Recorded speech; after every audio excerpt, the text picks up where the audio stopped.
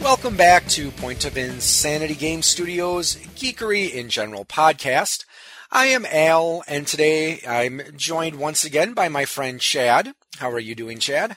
I'm doing great. This is kind of like becoming a habit, I think. Oh yeah, and hey, I enjoy having you on the show. So, and I certainly hope you enjoy doing these episodes with me. Well, you keep coming back after we did the Robot Overlords one, so I think you kind of like doing these, right? Yeah, I do. I enjoy these quite a bit. Not always the movies, but we won't talk about that last episode. Yes, we could forget. Okay, think of it this way. We mentioned we were going to watch Revenge of the Bridesmaids. We've finally seen Revenge of the Bridesmaids. Now we never have to watch that movie or talk about it ever again.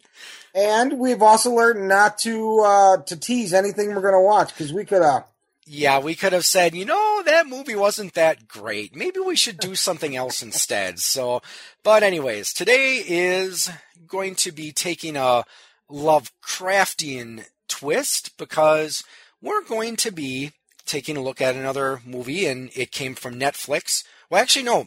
Came from Hulu. That's exactly, like I said, we're in a bit of a dilemma, because we can't really call this, and it came from Netflix, because I said this one we actually watched on Hulu, and it's a Spanish film called Dagon, which, and I'm going to probably be asking you a lot of questions on this, Chad, because you know a lot more about Lovecraft and his works and the Cthulhu mythos than I do.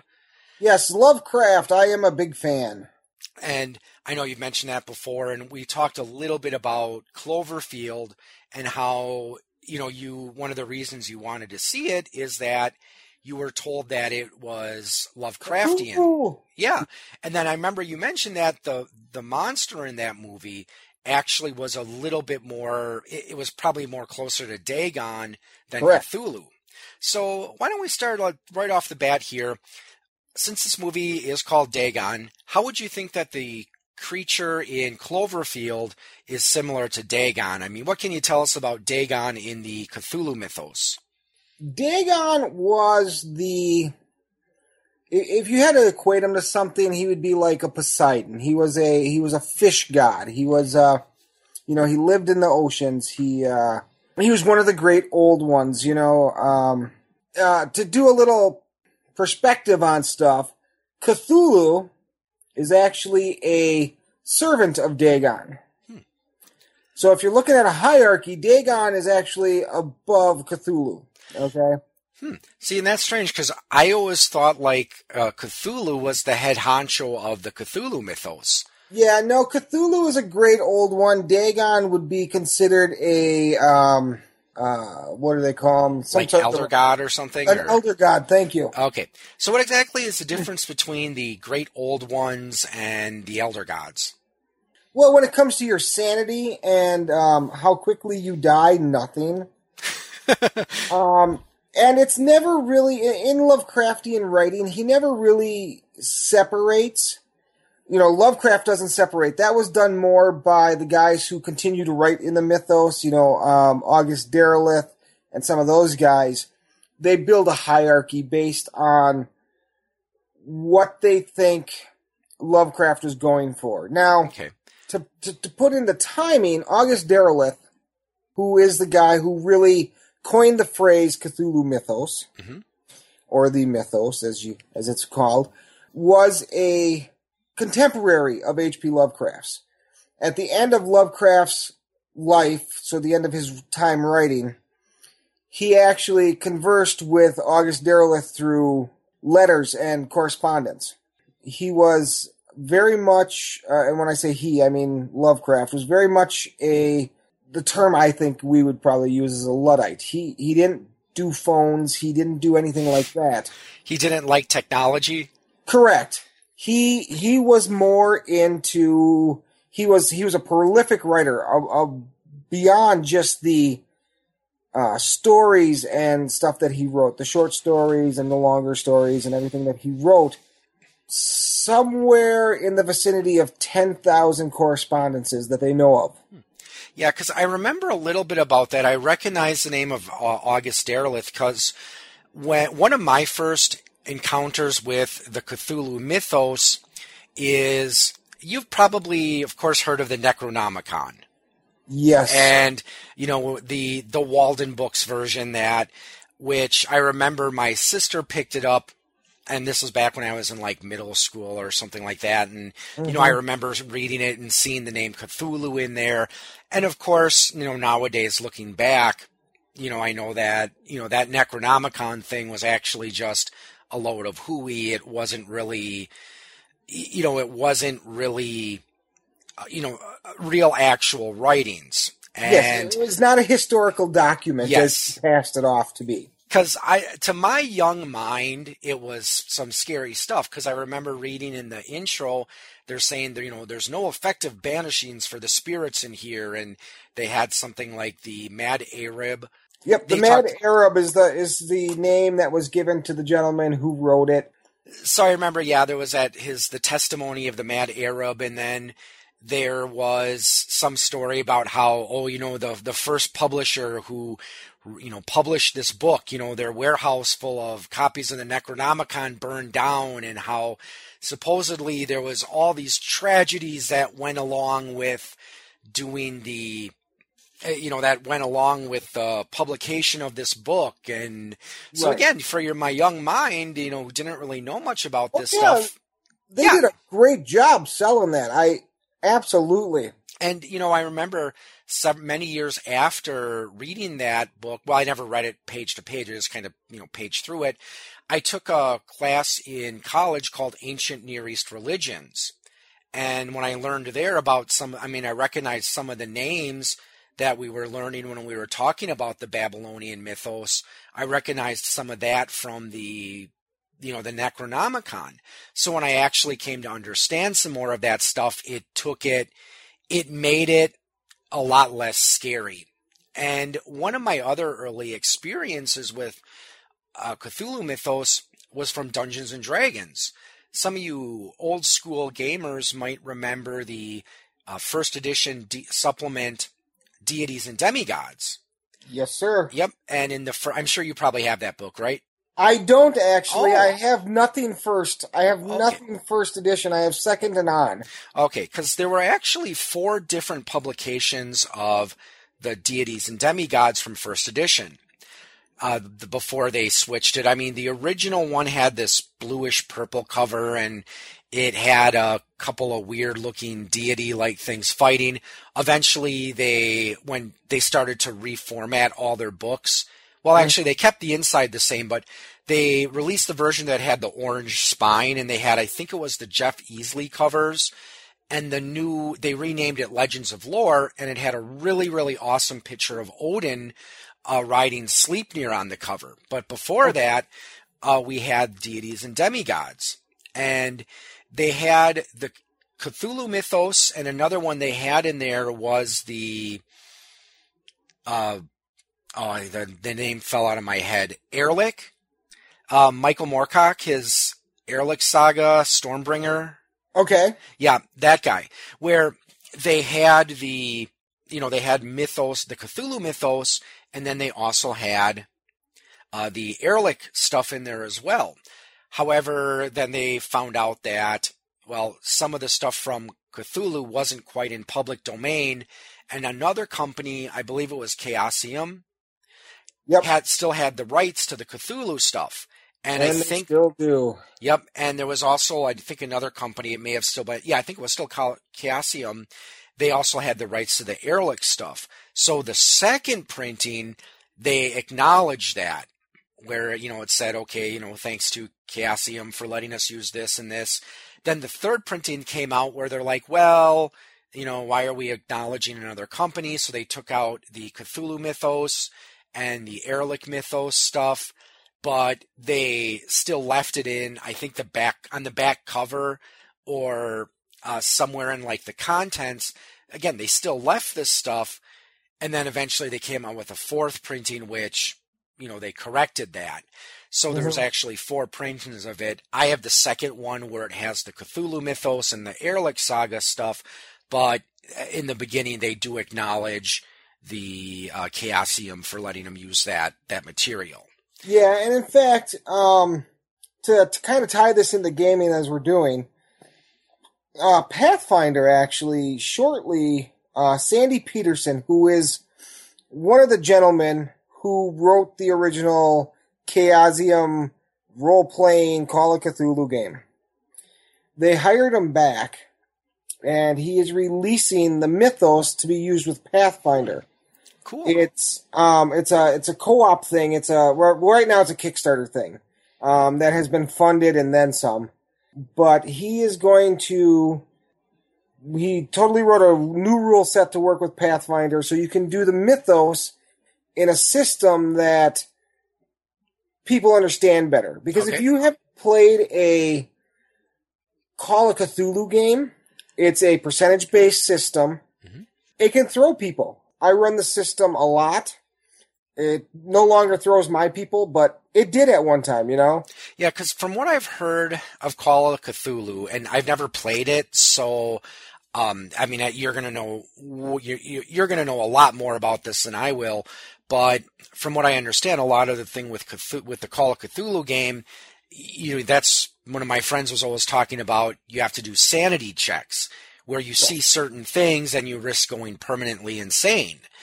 And from what I understand, there's a lot of stuff in there where if you do encounter some of these creatures from the mythos, you're better off running away and not trying to engage them directly. And, well, actually, I think in a couple episodes ago, we talked a little bit about this, where usually in Cthulhu mythos, you're not going directly against, Dagon or Cthulhu. You're going against their cults. Yes, nobody would survive the mythos creatures, the gods, the old ones. I mean, there are certain things. One of my favorite creatures that I use, it's called a blood vampire. Mm-hmm. And basically what it is it's just this ball. It's about the size of a basketball. It's just tentacles that suck blood. Now, it can be killed, but you have to do blunt type damage to it. If you shoot it, it just passes through all these tentacles and does no damage. So if you don't know how to fight it, it can kill you really quickly. But what I always tell people, especially new people, is if you see something and it's not human, it doesn't look like you, run away. Yes, and I think it would be interesting to do something like that, and not necessarily just, Call of Cthulhu, but a campaign with that particular flavor. I mean, I've never used any of the Cthulhu mythos stuff in D&D. Mm-hmm. I mean, in addition to the stats for the elder gods and the great old ones, they also had stats for like the deep ones and some of the other, some of the other creatures, because of course, they're creating like Dagon and Cthulhu as with godlike stats as you would find them in Dungeons and Dragons. So obviously even other deities in general, you're not going to fight them unless you're doing some crazy, insane, high-level epic campaign. Yeah. No, I mean, just as a reference point. So, standard human character in Call of Cthulhu, somewhere between 6 and 12 hit points. Mm-hmm. Okay? It's a deadly system. You don't get to go negative. You don't get to get healed, 0 hit points and you're dead. Right. Actually, the way it's written, you get to a -3, but it's not the same as D&D. It's basically, you have this split amount time, which is about 18 seconds, to stop the bleeding or this person dies. Mm-hmm. There's no, I shouldn't say there's no resurrection. There is a resurrection spell, but you don't want it used on you. And Cthulhu, just as a reference point, only has about 170 hit points. But the sanity checks that go with Cthulhu are insane. So he starts off, he's got 10 times the hit points you're going to have, at least. Yep. And he's gigantic. I mean, Cthulhu is, as tall as a mountain type thing. Yeah. So, I mean, you're probably not going to have a weapon that's even going to be able to pierce his skin. Exactly. And, of course, you're probably not even going to be able to really get close enough to use it because you're going to go insane. Exactly. I mean, just the sheer I did a campaign once at a convention.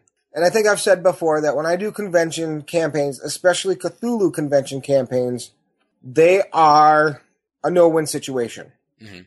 You're going to go insane or you're going to die.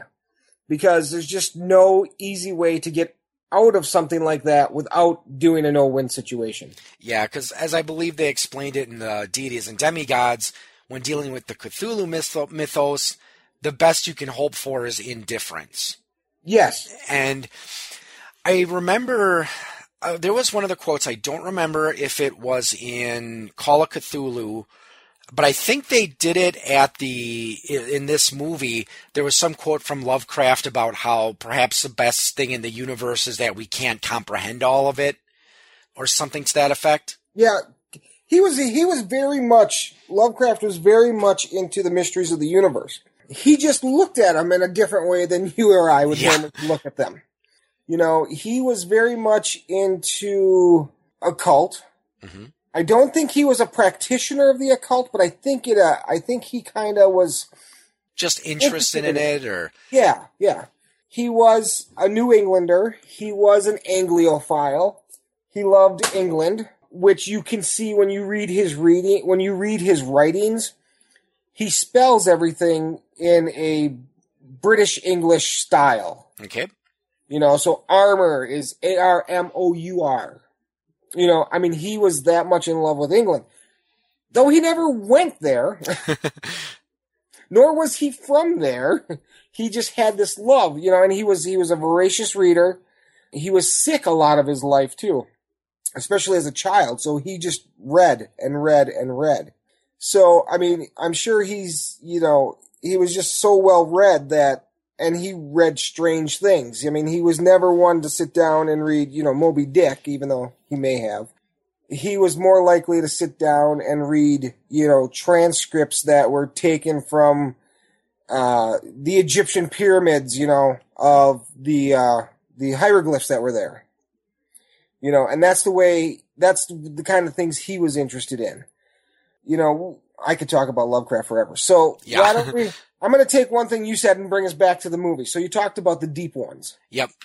So in the movie, Dagon, this city that they go to, what was the name of the city? Yeah, it was the Spanish... Imbaro, I think it was? Yes, Imboca. Imboca. Which is as close as you can get in Spanish to Innsmouth, which is, as we said before, this particular movie, it's based more, even though it's called Dagon, it's based more on Shadow over Innsmouth. So, right. Just as a little fun fact on the side, there was a video game for the Xbox, and I think it was probably for the PlayStation and PC, called Call of Cthulhu, Dark Corners of the Earth. And it was based on Shadow over Innsmouth, where I've seen some of the cinematics from it. It's different than a lot of shooter games because your ammo is very, very limited. So it encourages you to run away whenever possible. So it's like real life. Yeah, exactly. And also what was interesting about it is instead of having a health bar, different types of injuries would affect your character in different ways. So and I noticed this in the movie, and I kind of I don't know if this was a scene in the story or if the developers of Dark Corners of the Earth saw this movie and took it, but there's a part where the protagonist jumps out of a window of the inn because everyone's trying to, these people are trying to break down his door and come catch him. Right. And of course he messes up his leg, and that happens in Dark Corners of the Earth. Where when stuff like that happens in Dark Corners of the Earth, it affects your character because, you just jumped out of a window and your, leg's all messed up. So your character's going to start to move slower. In order to fix that, you have to have a splint, and you have to put a splint on your leg, and then eventually your leg would heal. It incorporated the insanity aspect as well, where if your character started to look at certain things, you would start to go insane. And if you didn't look away fast enough, you would end up killing yourself because you just went insane. Yep. Cthulhu, in all its aspects, whether you're reading the stories of Cthulhu, whether you're running a campaign or playing in a campaign, it's very gritty. It's very noirish, the original series was set in the the 19 teens, so it's right in that noir type thing. I mean, now we can play in the 1880s. You can play in the 1920s. You can play in what they call modern. There are even there's some stuff where you can play in World War II. There's stuff where you can play Cthulhu in Roman times. I mean, now they've got a skin for it in just about any time period. What about Cavemen vs. Cthulhu? Can you do that? I'm sure you can. I don't know. I've never seen one, but I could write that. Yeah. So this particular movie is made in 2001. It is rated R. It does have some nudity in it. So after we discuss this, the movie, Al. What's that? That was the best part of the movie. The nudity. No, not really. Yeah. So yeah, just something to keep in mind if you are going to be going over to Hulu and watching this movie after we're done reviewing it. So keep that in mind. It is R-rated. It does have some blood and gore, disturbing scenes, and it does have nudity. So be very careful with who you decide to watch it by. So on to the movie. So it takes place more modern day, or back when the movie was made, and it opens with a person having a dream where he's scuba diving, and that's where he sees a mermaid, and then there looks like there's some sort of symbol or something that she's in, and that's when all of a sudden this mermaid springs at him with these razor sharp teeth. Okay, so spoiler alert, that symbol is the Eye of Dagon. Okay, so yeah, I figured there was probably some meaning behind it. Yep. And yeah, I mean, if I make any mistakes as far as the Lovecraftian elements of it, please correct me, because as I said, you know way more about this stuff than I do. So I know way more than most normal people should.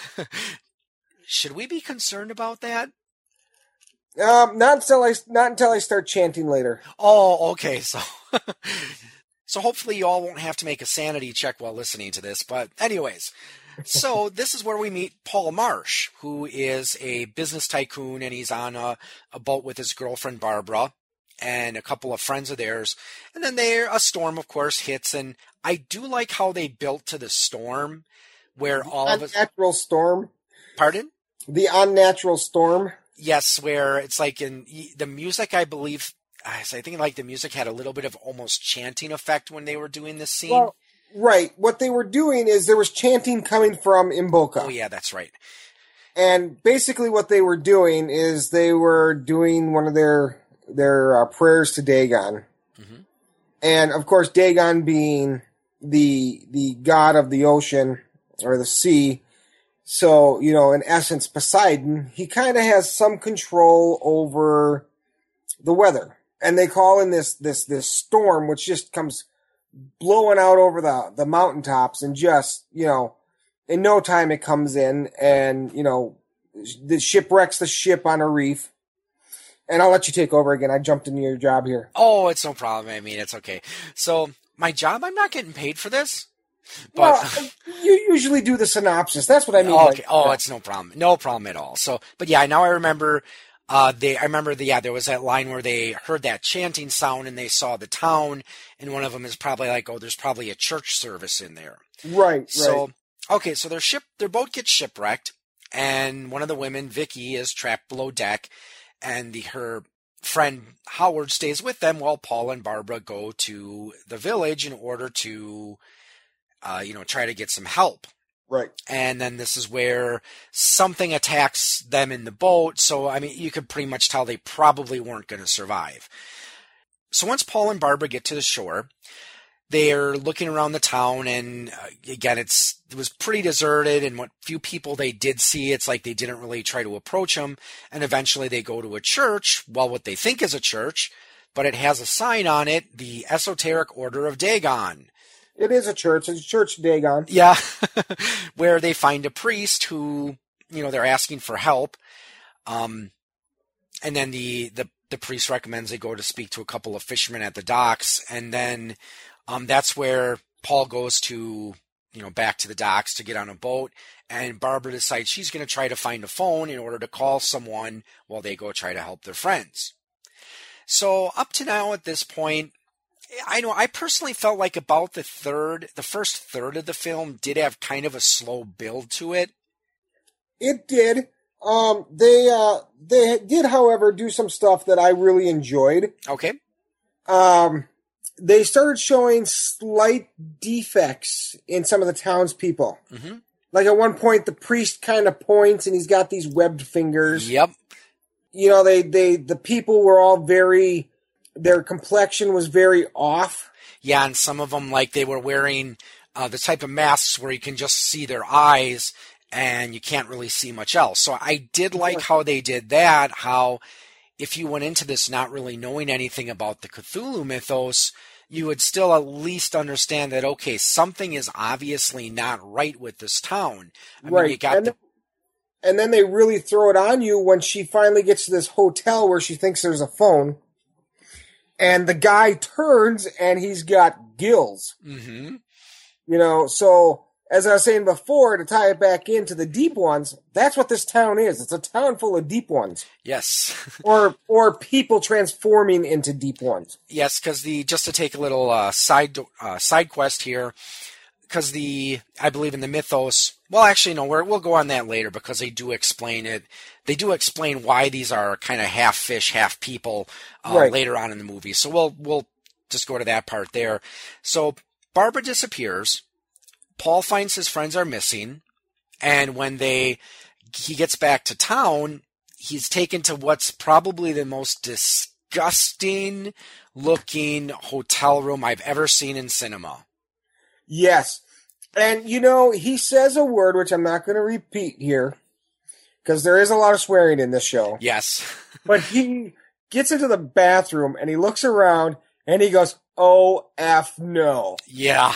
And I'm just like, I'm right there with you, buddy. I'd be looking for the other hotel in town, because... Exactly. I mean, just that scene, I kind of got a shudder because I remember he turned on the water, and like this, it was all like green and chunky. Yeah, and you could tell it stunk because he did a good job with that too, showing us that, you know, this is putrid water. This is not water that people should be in or using. Yes, and so he ends up falling asleep on a chair where he dreams of the mermaid again. And yes, but at first he thinks it's Barbara. Yep. So, but yeah, I think that was an important part of the scene. Is he's sitting there in a chair. You haven't realized at this point that he's fallen asleep yet. Mm-hmm. And Barbara walks by him and goes to the window, which none of these windows had glass in them. Did you notice that? No, I didn't. It was just rain was just rolling in on the floor. Well, that's how cheap this hotel was, I guess. They wouldn't replace the glass in the windows. So anyway, she walks by him, goes to the window, and she's looking out, and he's like, "Oh, Barbara, you're back." And he walks over to her, and this is the second time you see the girl. Mm-hmm. We find out later her name is Uxia Cambrero. But you don't know it at this point. At this point, you're just like, oh, it's the mermaid again. And this time, instead of the teeth, it's tentacles come shooting out of her mouth. Yeah, and you could kind of tell the CGI at this point was pretty... Again, still pretty primitive by today's standards, but again, yeah, and and that's what when I had texted you while I was watching it and said that this is horrible. That's where I was. Yeah, the more I thought about it, I'm like, there was a really good story, and we'll get to this too. But it was a really good story. The acting was good. The CGI, the special effects were horrible. Yeah, and again, of course, it's one of those things where we always got to kind of look back and keep stuff in mind, but I have a feeling they probably didn't devote a lot of the budget to this movie to the CGI, but I think it looked like a lot of the fish people, they tried doing that with practical effects, though. Yes. So I thought that the prosthetics and the stuff for the fish people looked really good, so. Yeah.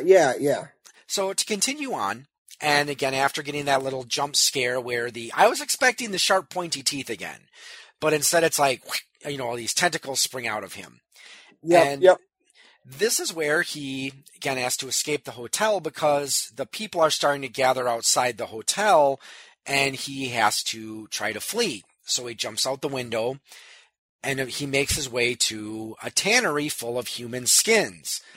So this is the point where I feel that the movie really started to pick up more. because I did find it, up until this point, like I said, I did find it very slow moving and really kind of a slow build. But once it got to this part, there was a lot more action. And I said, I do like the acting that the guy playing Paul did. Yes. And, and again, I think it just set the mood perfectly. It's like, okay, he's surrounded in, said this tannery full of human skins. And including Howard. Yep. And then I remember after he escaped that, this is where he meets an old drunk guy, Ezekiel. Oh, I loved the Ezekiel character. I liked the character, but I felt his accent was a little hard to understand. I think it was a mixture of his accent and he had a strange voice. And I don't know, I've never seen the actor before. His name is Francisco Rabal. And I wonder if he was doing a voice for this character or if that was just his voice. Because he sounded like he had lost... Popeye was my thought. What's that? I don't know, I just felt he had this very salty sailor voice to it. Where, again, kind of like a Popeye type voice. Right. He kind of reminded me of someone who, smokes a lot. Yes. Like I said, very raspy voice. It did get a little hard to understand, but fortunately at this next part, it does do a pretty good job of at least explaining with the pictures as to, what exactly happened in this town. And I remember as they were hiding...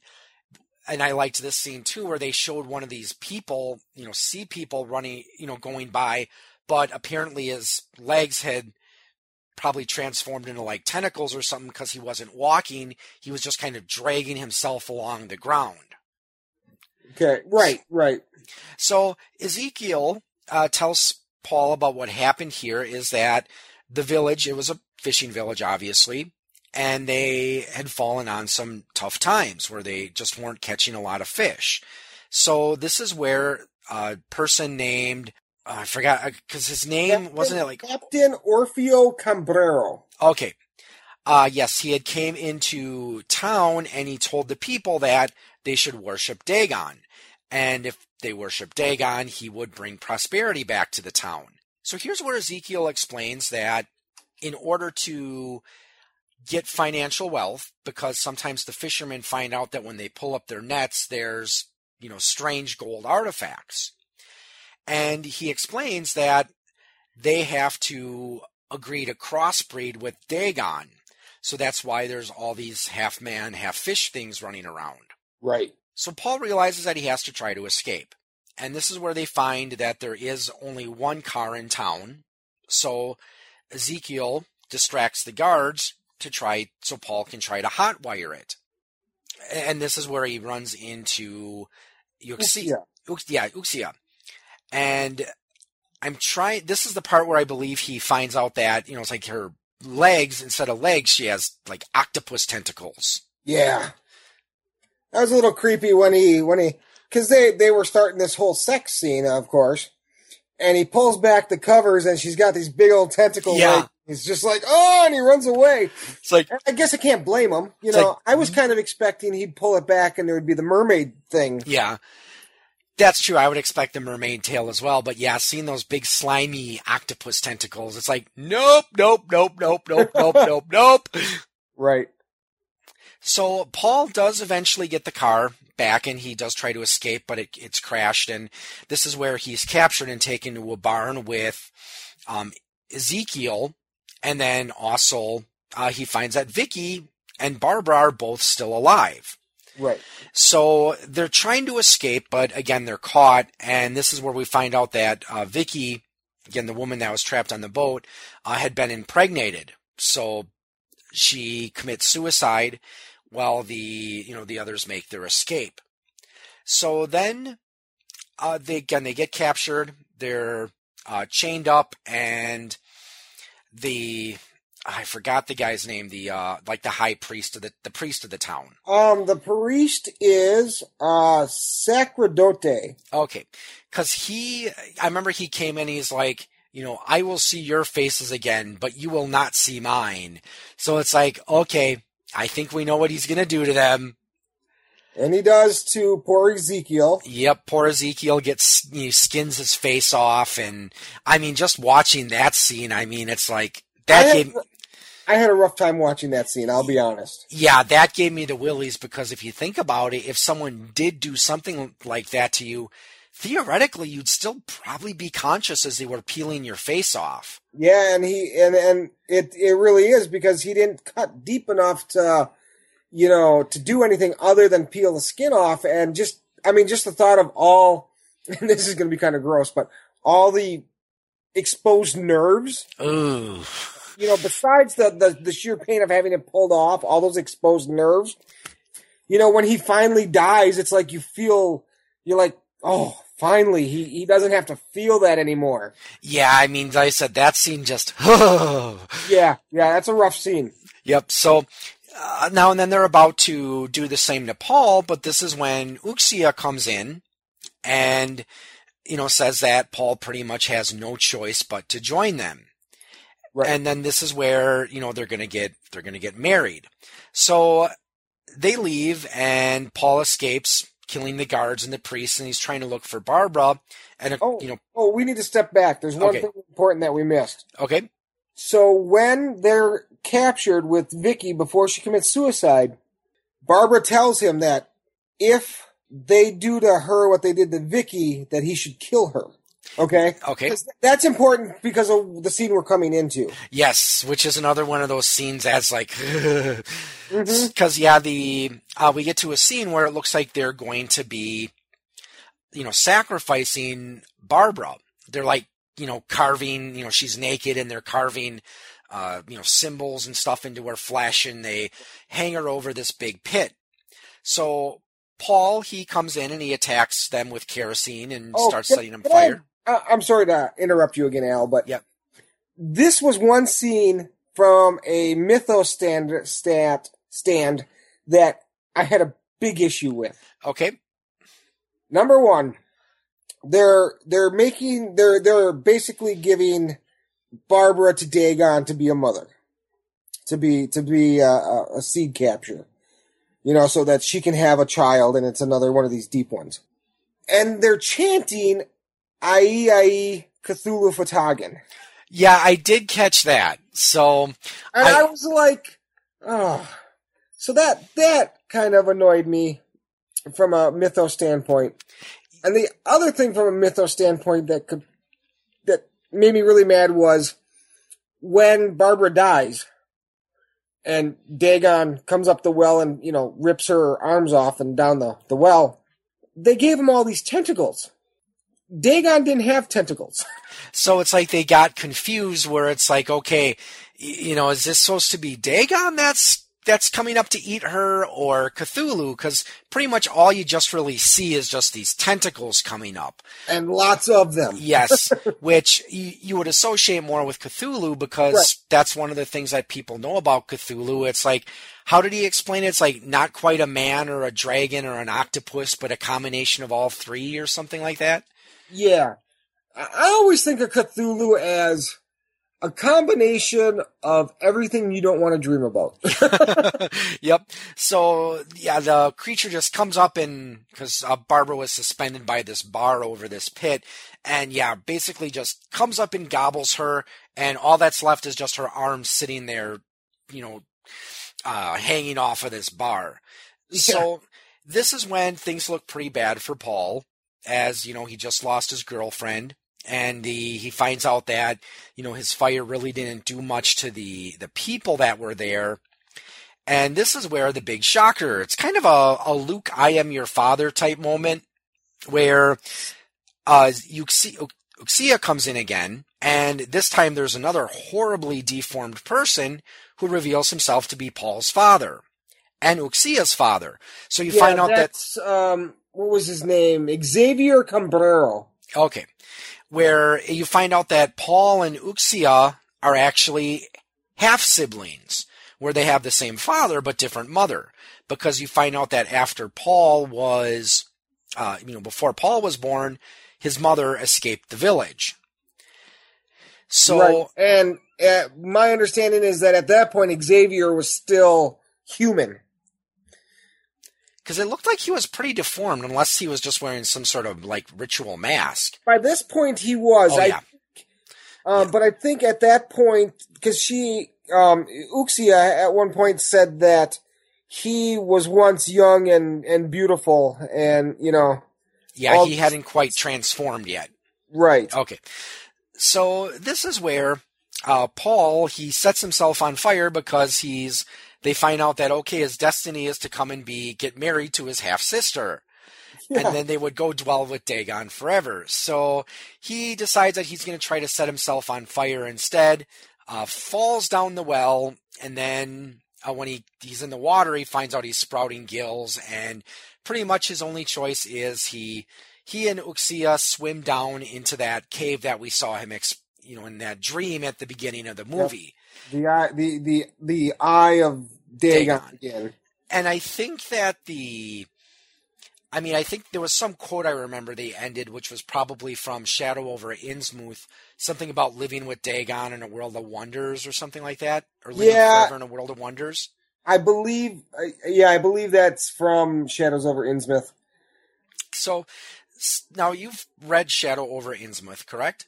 I did, but it's been a lot of years. So as far as how you would remember the book, and how well would you say that it compares to the movie? I mean, I know you mentioned the whole thing about how they're supposed to be worshiping Dagon, but they're saying prayers to Cthulhu instead.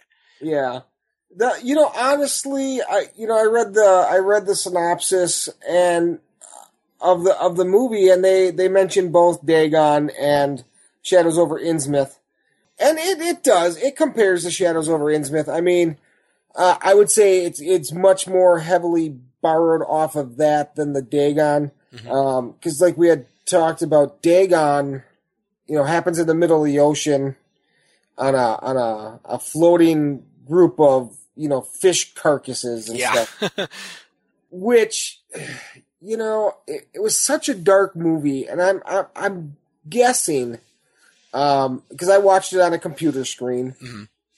I'm guessing there's stuff in the scene that I've missed. It's one of those movies that I'm gonna go back and watch again at some point.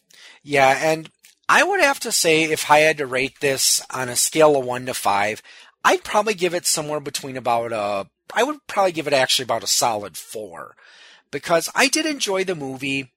My only real complaint is that, like I said, it did start out a bit slow. Some of the acting did seem a little wooden at times, where it wasn't really, the reactions weren't really believable. But then there were some where, I think when Paul gets to the point where he's finally starting to realize what's going on, that's when I think it did better. Plus, like I said, when he, as we both agree, when he was in that, the hotel room from hell. Right. Yeah, and like I said, he goes in the bathroom, he's like, oh, F no. Right, exactly. I mean, honestly, if I'm going to rate this movie, I'm going to say 3.5 stars, based on a lot of things, but mostly just the misinterpretation of the mythos. So if you're not a mythos person, and you enjoy a good, I don't even know if I'd really consider this horror.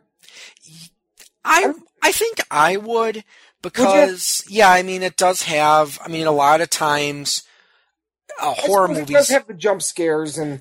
Yeah, it's got a couple, but I think that one of the things for me anyway that really defines horror movie is usually there's going to be some sort of supernatural element to it. And also I know a lot of times in horror movies, there's people that they're coming in conflict with forces that they really don't have much of a chance of really defeating. And I think in a way the ending kind of reflects that, because while sometimes horror movies do have happy endings, you'll see others where, the ending really isn't what we would call a happy ending. Right, and the end of this movie, I don't think you can consider that a happy ending either. No, okay, yeah, you're going to live forever, but you're going to be this this human fish hybrid and you are being forced to marry your half sister and live with some slimy sea god at the bottom of the ocean. Though, however, the actor who played Paul, Ezra Godden. I thought he did an amazing job. If you watch his character from the very beginning of the show to the end, just before he barbecues himself, you can watch him slowly go insane. Yeah, and that's, like I said, that's important in this type of a movie. Yeah, because as we were saying before, in the Cthulhu mythos, insanity plays a big part. Where, you're always at risk for going insane because you're usually going to come into contact with forces that you can't even understand. Yeah, you much less fight. You can't wrap your mind around it. I mean, it would be like trying to wrap your mind around the universe expanding. Okay, mm-hmm. So we all know it's expanding, right? They've proven that. But now try to wrap your head around about what's it expanding into. Exactly, and I think that's one of the things that Lovecraft pointed out is that perhaps one of the most merciful, and again, I don't remember exactly how the quote goes, but it was something to the effect of, perhaps it's best that we can't comprehend all this stuff, because if we did understand it, and we could comprehend it, we would all go bonkers. Right. And I think the man truly believed that. I mean, he was an odd duck, but he was intelligent. Oh, yeah, and I mean, even some stuff with astronomy and, cosmology. And when you are talking about, some of the science, some of the stuff out there, it is kind of hard to comprehend. Oh, I mean, this whole idea of, space being so vast and infinite and never ending. And one theory that I've heard about, which, and I mentioned this many, many, many episodes ago. It's one of my earlier episodes. It was somewhere in the teens. Okay. My friend Dawn and we did a 2-part series about alternate universes.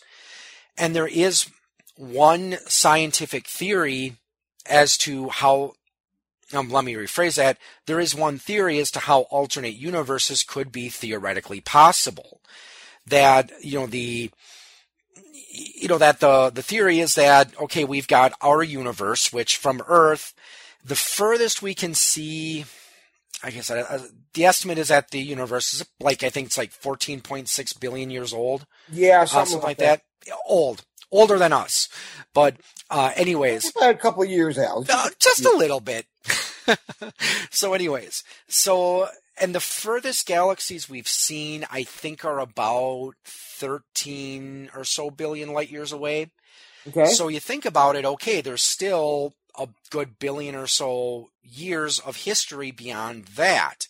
Right. And again, this is just one of those things that's kind of mind-boggling when you think about it, how even though light does travel extremely fast, it still takes time to get from point A to point B. I mean, we think in our own solar system, light from the sun takes approximately, I think it's 8 minutes and 20 seconds or something to get to the Earth. So if you were to somehow block out the sun completely, or if the sun were, this is impossible, but if the sun were to somehow go dark right away, we wouldn't know that that happened until a little over 8 minutes later. Right. And, you look at a galaxy or a star very far away, again, the closest star to us, Proxima Centauri, or in the Alpha Centauri system, little over 4 light years away. So again, you take a look at that star, you're actually seeing what it looked like 4 years ago. Right. And it'll be gone for 4 years before we know it. Exactly. And then, but to get back to what I was saying with alternate universes, one theory is that, there may actually be, because if we take the theory of the whole Big Bang, that the Big Bang may have actually happened in, more than one place. And again, if space is truly infinite with no end, then yeah, it is possible there could be stuff way, way, way, way, way out there, trillions and trillions and trillions of light years away. Who knows if maybe there was another universe that formed there. So the theory is that there's only so many ways stuff can play out. So that would mean it is possible that if you do have, this infinite universe and you do have these other universes forming inside of it, that who knows, maybe somewhere out there's another universe that evolved very, very, very similar to ours, but maybe in this universe, I was born in Florida and you were born in Alaska. So in that universe, maybe we never met and never became friends. You know, so like I said, you just kind of think about some of that stuff. It's like, yeah, it's kind of mind-boggling. So yeah, it really is. I mean, if you sit down and talk about it and try to wrap your head around it, I mean, truly wrap your head around it, you could easily go insane. Exactly. So, we actually did become kind of educational there for a few moments. Oh, well, now we got to cut that out. Yeah, now we got to go back to the mindless conversation. But anyways, so all in all, I would say that Dagon is worth a look. And absolutely. I don't think it's on Netflix anymore, but they actually did make a movie, Call of Cthulhu. It was made by the Lovecraft Historical Society, where it was done with the techniques that they would have used at the time, where it was a silent picture. That was the one that was done in like 2005 or something like that? Yeah, I'm not exactly sure when it was made. I just know that the Lovecraft Historical Society, did make a movie based on Call of Cthulhu. So it sounds like you've seen it? I have not. Okay. Believe it or not, I have not had the chance to. I heard it was on Netflix. Somebody told me it's on Netflix, and I went and looked for it, and it wasn't on Netflix. So yeah, because I have seen it on Netflix. So it used to be at one time. It's just apparently it's not there anymore. But there's actually a lot of movies out there based on Lovecraft. There's Call of Cthulhu. There's actually a couple different versions of Call of Cthulhu. Yeah, because I remember there was this one. It was just called Cthulhu, and the subtitle was like "Welcome Home to the End of the World" or something like that. Right. And then there's Reanimator. There's a whole Reanimator series. Yep, I've seen the first one. I haven't seen any of the others. There's the Necronomicon. I think it's called Necronomicon Book of the Dead. Haven't heard of that one. There is. I'm trying to think what else there is. Well, it's not. There's a lot. There's actually quite a few of them out there, and there's other ones. The Mouth of Madness is out there, which is based on the Mountain of Madness, I believe. Yeah, because I heard that there were plans to make a movie based on At the Mountains of Madness, and I did see a trailer for it, but I don't know if it ever actually got funded. Then there's one on The Space Out of Time, or The Color Out of Space. Shadow Out of Time, or something like that? Nope, The Color Out of Space. Okay. Which is another one of his short stories. But yeah, they're out there. And then there's spoof movies out there too. There's The Last Lovecraft. Yeah, I think that one's on either Netflix or Hulu. I know it's out there. Yeah, it's on Hulu. I've seen that one before. I really enjoyed it. It is a spoof though. I mean, it is not, it does not take the mythos seriously. Even though the opening scene is quite gruesome, after that, it's pretty tame as far as that goes. Yeah, and one movie, I don't know, it has kind of a Lovecraftian feel at the end. Have you ever seen Cabin in the Woods? No. Okay, because I liked that one. It's kind of an intentional parody of horror movies, because it uses a lot of the same tropes and cliches, how, you've got one of the characters, this big, strong, manly, a jock athlete guy, and, he's got his girlfriend who, pretty attractive cheerleader type girl, and of course they go out in the woods and they start making love, and then, of course the girl dies.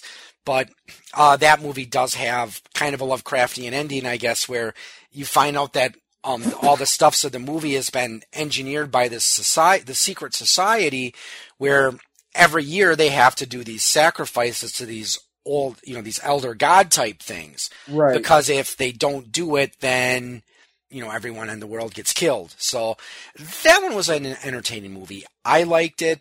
I think it's one of those movies, though, that kind of got mixed reviews, but it was intentionally trying to be a parody, as I said, of a lot of the tropes and cliches we see in horror movies. Yeah, I'll have to ask my daughter about that one. I know my youngest daughter watched it. She's a big horror movie fan. Mm-hmm. I don't know where she got it, because neither her mother or myself are horror fans.